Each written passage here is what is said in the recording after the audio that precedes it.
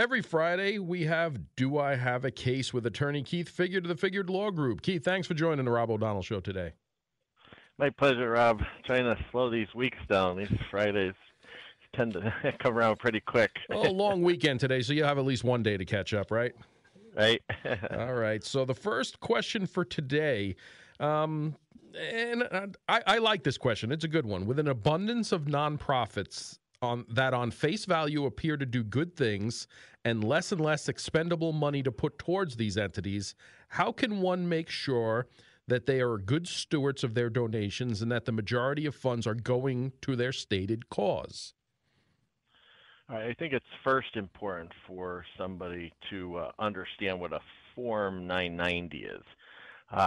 So any organization that or with a tax-exempt status that takes in over $50,000 a year has to file a Form 990, which basically shows the annual report of how the nonprofit spends its money. Now, once the IRS makes the form public, you can find it in a number of ways by doing a search for the nonprofit's name. There's different online searches, just like there's different government watchdogs. There's different charity watchdog sites. One I believe is called ProPublica Nonprofit Explorer. They actually have a Form 990 lookup tool. So that being said, you also have to understand that when these forms are filed, a lot of times it's not very current, as it may be many months after the end of an organization's fiscal year. So they may be back or a little bit stale by the time you're actually to review them. To get the most recent ones, you want to actually try to reach out to the charity. They are required to provide the form upon request. However, as I'm sure you can imagine, there's some organizations that don't comply. Now, for purposes of determining if they are a good steward of the money, when you get the Form 990, there's a number of things that you could look at, such as program spending, fundraising fees, and executive compensations, which are usually the primary ways that people assess a nonprofit. The program spending is obviously when a person donates to a nonprofit, they are donating for a specific program. So you want to see what monies have been apportioned or budgeted it for that program. That's something that would be in Part 3 of the Form 990. The professional fundraising, that is obviously something that's needed, but it can be a problem if the charity spends far more on professional fundraising than on the programs themselves. So again, that's something that can be seen in Part 1, I believe line 16A of the Form 990. And then executive compensation. Nonprofits are required to disclose the name and salaries of the 5 highest paid employees, as well as other key staff and board members. So you would want to go and look in there as well on that form. And then, of course, you could look in the news and other websites to see if they are actually engaging in any of the specific programs. Like for one, an example was when the Red Cross raised millions of dollars for Haiti, and I believe they only built like 6 houses. I mean, obviously there was an issue there. But I think that would be the best way. And if, as I said, you had difficulty, you can probably go to one of those watchdog sites to help at least guide you or provide additional insight. Great advice, great advice. And people looking to do good things with their money, obviously they want to do their due diligence to make sure it's being used in the right way. So always great advice there. Next question. I was in a minor fender bender, and I think this happens a lot, more than we actually know. I was in a minor fender bender in a parking lot where another vehicle bumped and scratched my vehicle. It was very little damage, and the driver said that they would take care of the repair costs, so we exchanged information. But has now ghosted me and is not returning calls. Right, so the issue here is, I believe, what's done at the time of the accident, because that can vary significantly in terms of what information is obtained, what information isn't obtained, were there pictures of the damage. Because the obvious issue is if a person then becomes silent or non-cooperative, is how do you prove your case? You have the burden, if you're filing a claim, to prove that they caused the damages, and that can be a problem if you fail to take adequate or preserve adequate evidence at that time. The other problem is if you don't get the insurance information. Typically, when you recover on these cases, it's through the insurance, unless in these circumstances they want to offer to not go through insurance, which is an option. However, if you don't get that insurance information in the beginning, you don't have the option of submitting it later on if they become non-cooperative. And that's what I think is the most important to understand in this situation, is if this happens, it's not a problem and if you and the other party agree to resolve this by not going through the insurance. However, you as the injured or harmed party or with the damage want to make sure you at least get a copy of the license and the insurance, and basically you give them an opportunity, and you could take it to a dealer to get an estimate, and you give them an opportunity to pay, which would then satisfy obviously whatever damages are owed. Or if they go quiet, now you at least have the person's insurance, and you can submit it to their insurance and have it go through that way. But if you really don't take that step, you're looking at having it filed through the magistrate. And even if you do file through the magistrate, if insurance isn't involved, now you're trying to collect on it. Chances are you're going to spend a lot more trying to collect on it than you would. Then it'd be worth it. Just in time, like you said. So it's always good to get money that and time. to get that documentation that you needed to get. Make sure you get pictures of everything. Make sure you get the insurance. So if they say, hey, I'll take care of it, I'm going to pay for this, and they end up don't paying for it, you can just contact their insurance and say, hey, here's pictures, here's the date it happened, they're time-stamped, and everything that happened there. Correct. Great. Last question here. A few years ago, I had suffered a workman's compensation injury to my knee. I had surgery and rehabilitation and thought I was back to normal. But now, while in a new job years later, I realize my knee is limited and in pain for what was once normal usage. Are there any options for me now to be made whole? All right. So in this question, there's a lot of issues. Because when you have a potential workers' compensation claim and you return to work, it goes into what's called a suspended status. But there's a number of things that can go on in between there, such as what did they actually acknowledge in terms of the injury, when was the last payment of compensation. There's all different time frames upon which you have to open up a claim for a prior injury. The other issues you have here, and without knowing, is if they were treating, because what really is going to dictate whether this relates back to the old injury or is a new injury, or what it's related to, is likely going to be the records and the medical records specifically, and the history provided to the doctor. For instance, in this particular situation, if the guy had a surgery years ago and there was something that came loose, and a doctor, oh, this is clearly related to the prior surgery, the prior work injury, that may relate back, and if it's within the time frame, you would be able to reopen your claim. However, if there's records that indicate that with the new job, his knee was becoming symptomatic and over time it worsened, chances are a doctor is going to be more inclined to opine that the injury was aggravated or a new injury, and thus the new employer's responsibility. So again, in a case like this, I think it's important to speak with an attorney right away that's well-versed in this area, so that they can review to see if there's any evidence to substantiate or establish causation, and if not, to make sure he's seeing a doctor so that they have what they need to proceed with filing a claim if they're able to establish one. And one other thing I guess I would say is they have to understand what workers' comp is. Workers' comp isn't necessarily something meant to make you whole. It's a remedial statute. So it's more or less to get you back to work in some capacity or an earning capacity. You have much less damages in workers' comp than you do in a typical negligence claim or a motor vehicle accident claim, such as like pain and suffering, loss of life's pleasures. So the damages are actually really limited when it comes to workers' comp, which is all the more reason why you want to make sure you protect yourself. Yeah, no doubt. Great information there. I didn't even realize that. I thought the whole thing for workman's comp was to not only get you back, obviously, to work, but to get you where. I mean, obviously, if you injure yourself in a certain way, but to make you whole as far as everything is well. So that's even information I didn't know there, Keith. So I appreciate that. Yeah. My pleasure. If someone wants to get in touch with you personally or privately to talk about an issue that they may not want to call in or they may not want to put over the air, how do they do that? They can contact me directly. My direct dial, 570-954-9299. My email is keith@figuredlaw.com, and then I can also get contacted through my website at figuredlaw.com. And again, you can contact me at robert.o'donnell, robert.o'donnell @odyssey.com. And you can email me the questions for Keith next week or the week after in the upcoming segments of Do I Have a Case? Keith, thanks for joining the Rob O'Donnell Show this week.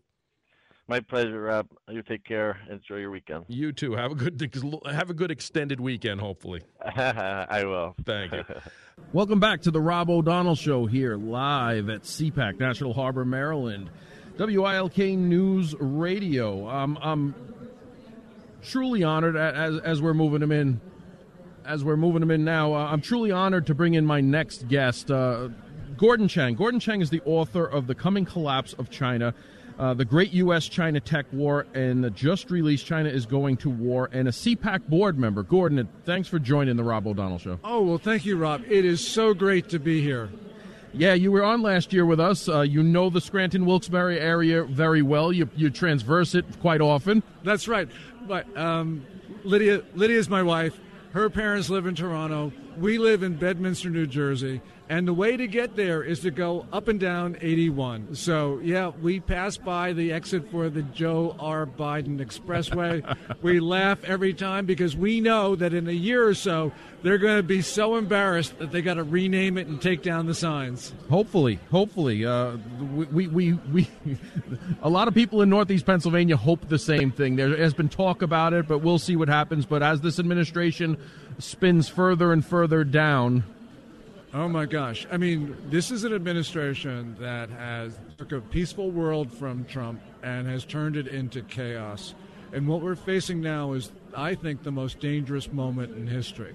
Now, a lot of people will say, oh, it was the Cuban Missile Crisis of '62 or the Checkpoint Charlie crisis of the year before. But no, we know from the archives, Rob, that neither Kennedy nor Khrushchev were willing to use their nukes. We don't know that now about Vladimir Putin or Xi Jinping. And so really we're facing two adversaries who think that they can bluff with their nuclear weapons, and that is exceedingly dangerous. And we're seeing where China's making its aggressive moves off its shores now, off the areas around it, throughout the Pacific.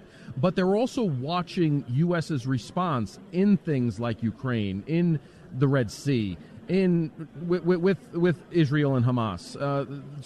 We're playing out to change their strategy in real time. Yeah, and we're not doing a very good job of it, too, especially because we have so much more power.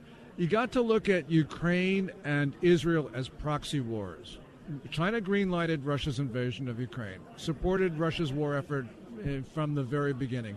It's doing the same thing with Iran. Hamas, Hezbollah, the Houthi militias, they all have large quantities of Chinese weapons. China supports Iran with these increased elevated oil purchases. There's propaganda support. There's diplomatic support from Beijing. And they're just people, Xi Jinping is looking at how we react to this. And although we have overwhelming power, they, I think, are heartened by our failure to keep the peace. There was a great summit here Wednesday night, the first international summit at CPAC. I was privileged to attend. You were one of the hosts or one of the main speakers at it at the roundtable discussion. You had members from South Korea. You had members from Japan. You had members from Israel, from Hungary. I think Mercy Schlapp said more than 20 nations were there.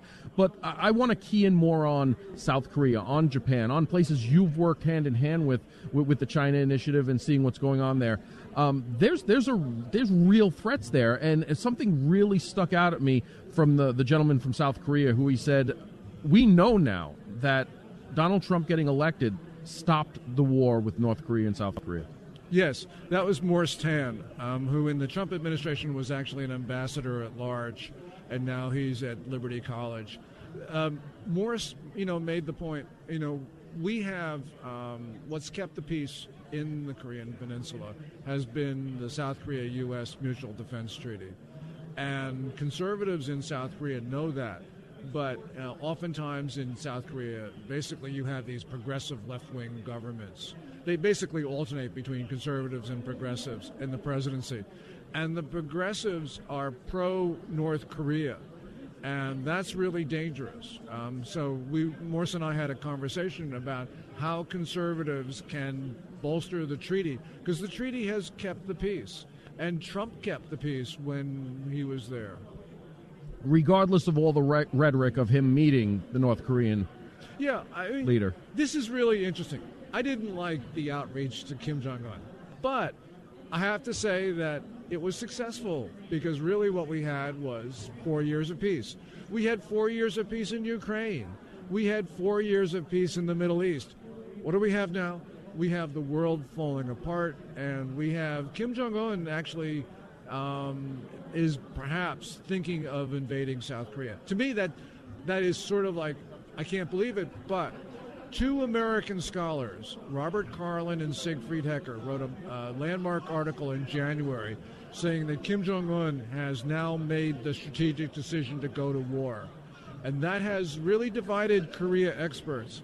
But the point is, they very well may be right, and we very well may be at war in Korea. And that is just, in addition to the problems in Taiwan, Japan, the Philippines, it is just such a dangerous area right now. You look at that treaty that you speak of, decades long, that's kept peace in that region, and then you look at what they call sometimes an agreement with Taiwan, our promise to Taiwan. Is there that same deterrence there, or no? Well, there hasn't been war across the Taiwan Strait, but deterrence is breaking down. And we see this really most clearly in the Philippines. We also have a mutual defense treaty with the Philippines. We have one with South Korea, Japan, Australia, Philippines. In the Philippines, China's been engaging in very belligerent activities. The State Department, under Biden, has issued warnings that the U.S. is prepared to use force against China to discharge our obligations under that mutual defense treaty. On October 22nd, President Biden, when he was welcoming the Australian Prime Minister to the White House, gave that same warning orally. But despite all of these warnings about we are prepared to go to war, the Chinese have just blown past those warnings, and they're continuing belligerent conduct, which means, and I know there's a long way of getting to it, but it means that deterrence has broken down with regard to the Philippines. If it's broken down with regard to the Philippines, you can be sure it's broken down with regard to your question, Taiwan. And then you see the military aggression that's happening there against us, against our military, harassing of our P-8 surveillance planes, harassing of our E-2T Delta unarmed Navy surveillance planes, harassment and even not allowing United States Coast Guard vessels to port in some of the islands you talk about. Yeah, and what's happened is, and here's just a little bit of history. On May 26 of 2022, China engaged an Australian unarmed reconnaissance plane, and the Chinese did something for the first time in history. They fired flares, but they also released chaff, aluminum, meant to confuse radar. That chaff got ingested into one of the engines of the Australian P-8 reconnaissance plane, and that plane, fortunately was able to make it back to base. On May 20, I say that May 26, 2022, because on May 26, 2023, on the one-year anniversary, they go after one of our reconnaissance planes. The Chinese remember dates. And stick to them, and they use them purposefully. Yeah, a lot of people in America don't understand to send that. a warning. And right now, we have to be concerned that China, one of these accidents goes wrong. And, China right now can't deal with the international community in a responsible manner because now only the most hostile answers are considered to be acceptable in Beijing. Now, it seems like it's old news here, but it's truly not because it's still at our forefront. The balloons that were over America from China. In Taiwan, they're releasing dozens upon dozens, 100 across the whole island of Taiwan. What's the purpose other than obvious surveillance and getting as much intel as they can? Is it just harassment? It's harassment, it's intimidation.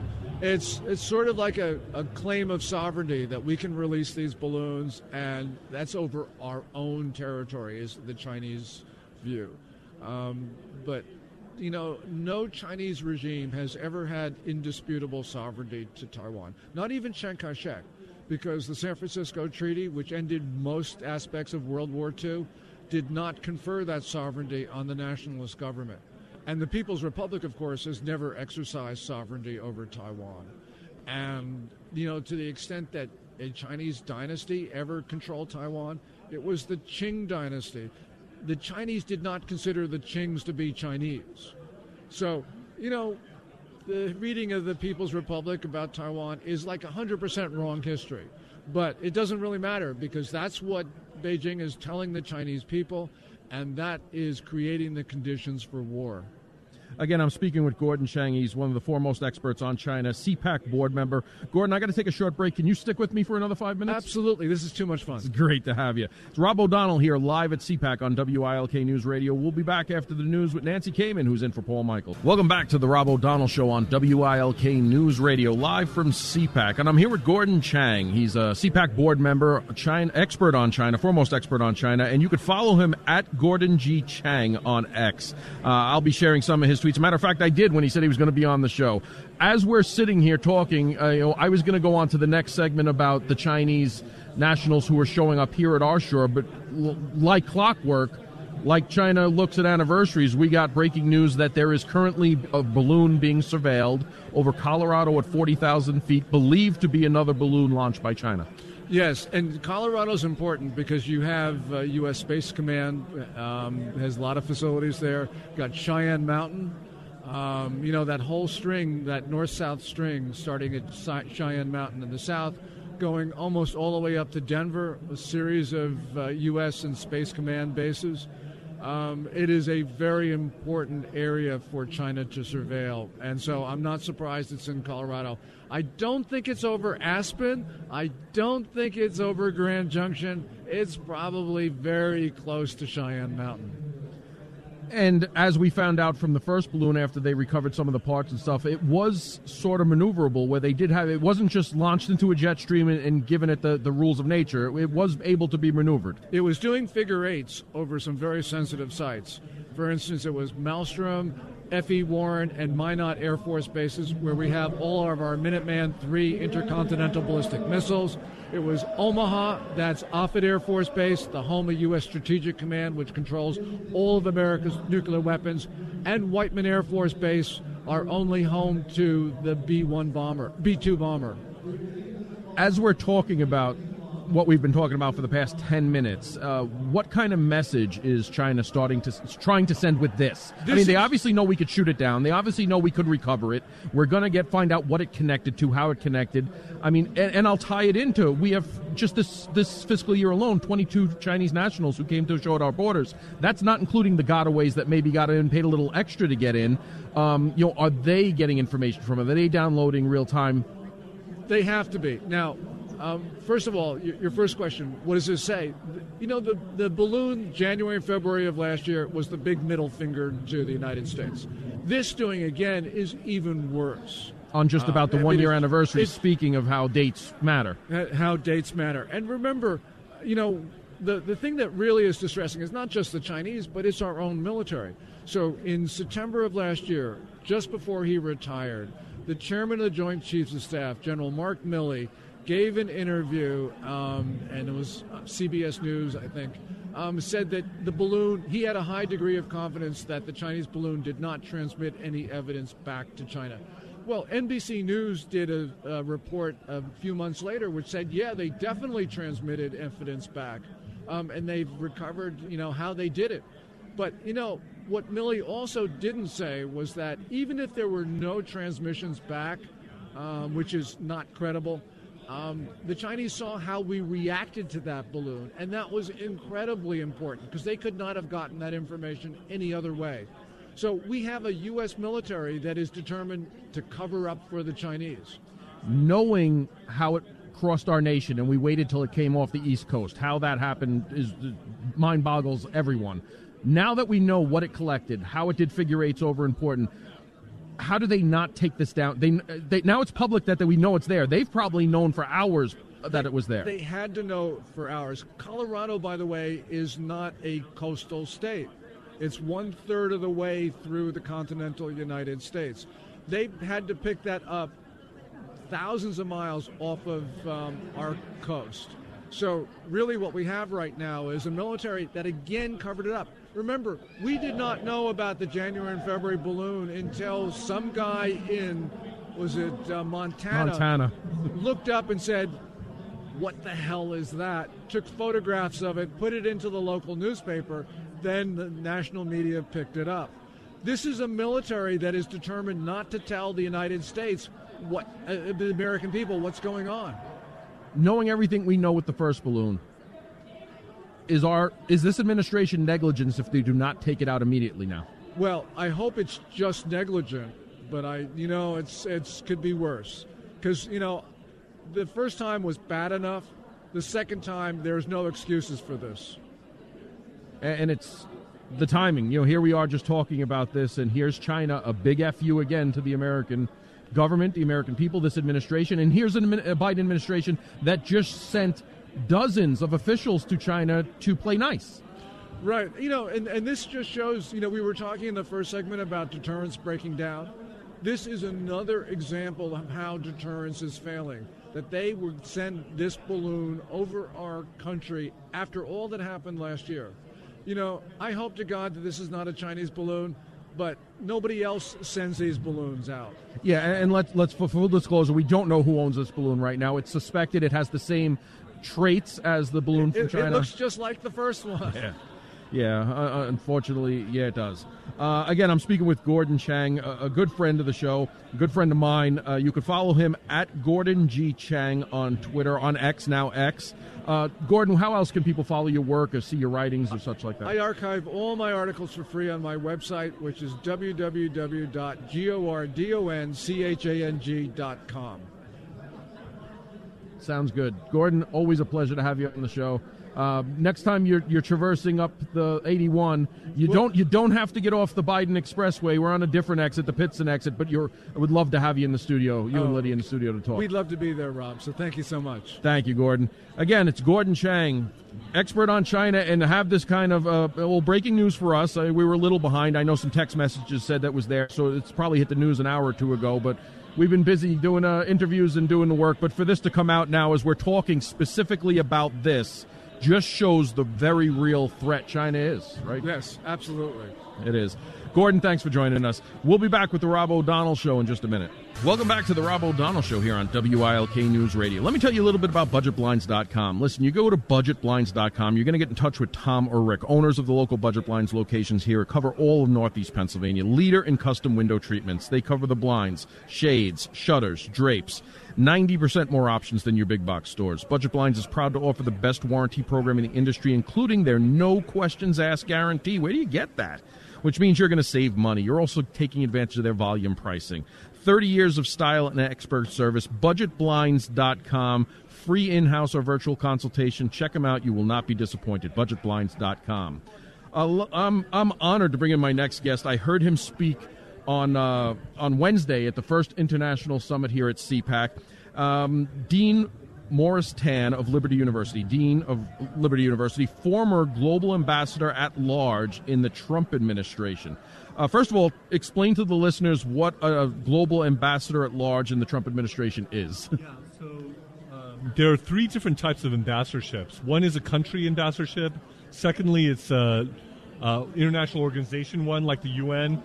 But the least common type is the ambassador at large. What that means is you're applying a certain area across the world and leading the United States' efforts and policy along those lines. And so in my instance, it was global criminal justice, which is dealing with mass atrocity crimes, genocide, war crimes, and crimes against humanity. So obviously you've covered South Korea. You've covered the issues with North and South Korea, the atrocities that have gone on there. You would, if you were still in that role today, you would be covering Hamas and Israel, mass atrocities there, what's going on. and what we're seeing in the suppression in the Pacific with the China and Taiwan and such like that. Yes.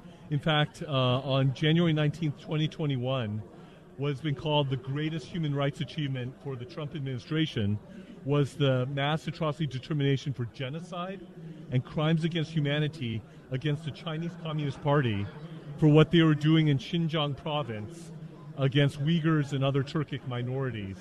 And so we were able to get that across the finish line just before the Trump administration finished the last time around. And you're also a dean at Liberty University. I visited Liberty University. My son was recruited by Liberty University. Great campus down there, great atmosphere. How has Liberty University, and I know how, it's a silly question, but a lot of listeners who've never been there might not know, how have they been different than, let's say, the Harvards, the Princetons, the Southern Cal, and such like that? How have they got that main strain of raising great young adults? Yeah, Liberty is a Christian conservative university, and our motto is raising up champions for Christ. And so this is something that is rare in the academic world. You know, all these other universities that you mentioned used to be Christian universities as well, historically, and they've lost that. But that's what Liberty University stands for, and it is a rarity in higher academia nowadays to have a Christian conservative university. A great area, Lynchburg, Virginia. I highly recommend, if no one's ever been there, if you have a child that's growing up that will be college age or soon to be college age, you want to go on a visit to Liberty University. You want to look at what they have to offer. It's just a phenomenal atmosphere, great campus, great staff there. So I highly recommend taking a visit to your school. And your school is so welcoming. I have never been greeted so much walking around there. And this was 2013, 2012, almost every student I walk by, hey, hello, sir, how are you? Have a great day. You know, it's just a difference that makes a difference. Yes, indeed. I've sent my own daughter there, and she's in her second semester there, and she loves it. That's a direct quote from her, and she was not paid anything to say that, but she is loving it, and is having a great experience socially in terms of the fellowship, in terms of the array of opportunities that Liberty University has. It has over 700 programs, and it has over 15,000 residential students and around 120,000 online students. And so it's a big endeavor, beautiful campus with the buildings, as you were mentioning. And yes, I would welcome your listeners to check it out. Sounds great. The Wednesday summit, the International Summit, what was your number one takeaway from having more than 20 nations there, that roundtable discussion? That was just unbelievable. You have to be part of it to understand what it really was. Yeah, so I think there are universal truths and universal core morality that is good for all cultures and all societies and all governments everywhere. And so as the conservative movement is spreading more and more around the world, you see these sorts of commonalities that are there, because what is worth conserving and preserving are those high ideals and values and the things that can be shared by all people everywhere. That is something that came out and stuck out to me in the midst of that interaction.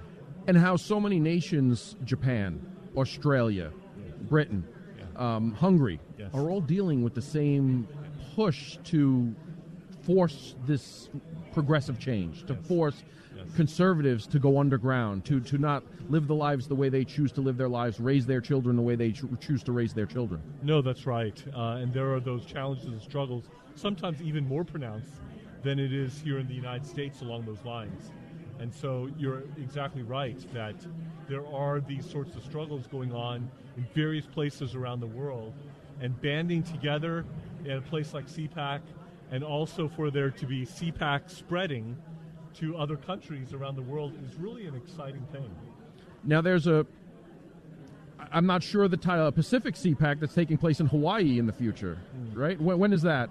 Well, so there is a conference in March. I think this is what you're referring to, and it's dealing with the North Korean security crisis and the cooperation of the United States and South Korea and Japan along those lines. And the CPAC, the Korean CPAC, is behind this and putting this together. And so there's a philanthropist by the name of Annie Chan who really sponsors a lot of these things. And it should be a great conference in March. And you'll have a lot of pundits writing that never came here, never saw what happens here, talking about how conservatives aren't inclusive, how we're not reaching out, how these are very universal issues that we're facing. And yes. If you sat during that summit, yes. you would see it and hear it firsthand. Right. You had, you had the Secretary of Security for Argentina there. You had the Dominican Republic there. Yes. You couldn't have been more world represented in that room if you tried to. It was an impressive gathering, and one that really showed the value of conservative engagement in all these different countries around the world, and many regions represented. No doubt. It does. I'm speaking to Dean Morris Tan of Liberty University, former global ambassador at large in the Trump administration. Dean Tan, I'm so proud to have met you. I'm so proud to have you on the Rob O'Donnell Show. Thank you for joining us and give us your insight. Real pleasure to be on with you, and thanks for having me on. Thank you. It's Rob O'Donnell here, live at CPAC. We'll be back to close out the show in just a minute. WILK-FM HD1 Avoca, WILK-AM Wilkes-Barre, WAAF-AM Scranton, Northeast PA's News Radio, WILK. Always live on the free Odyssey app.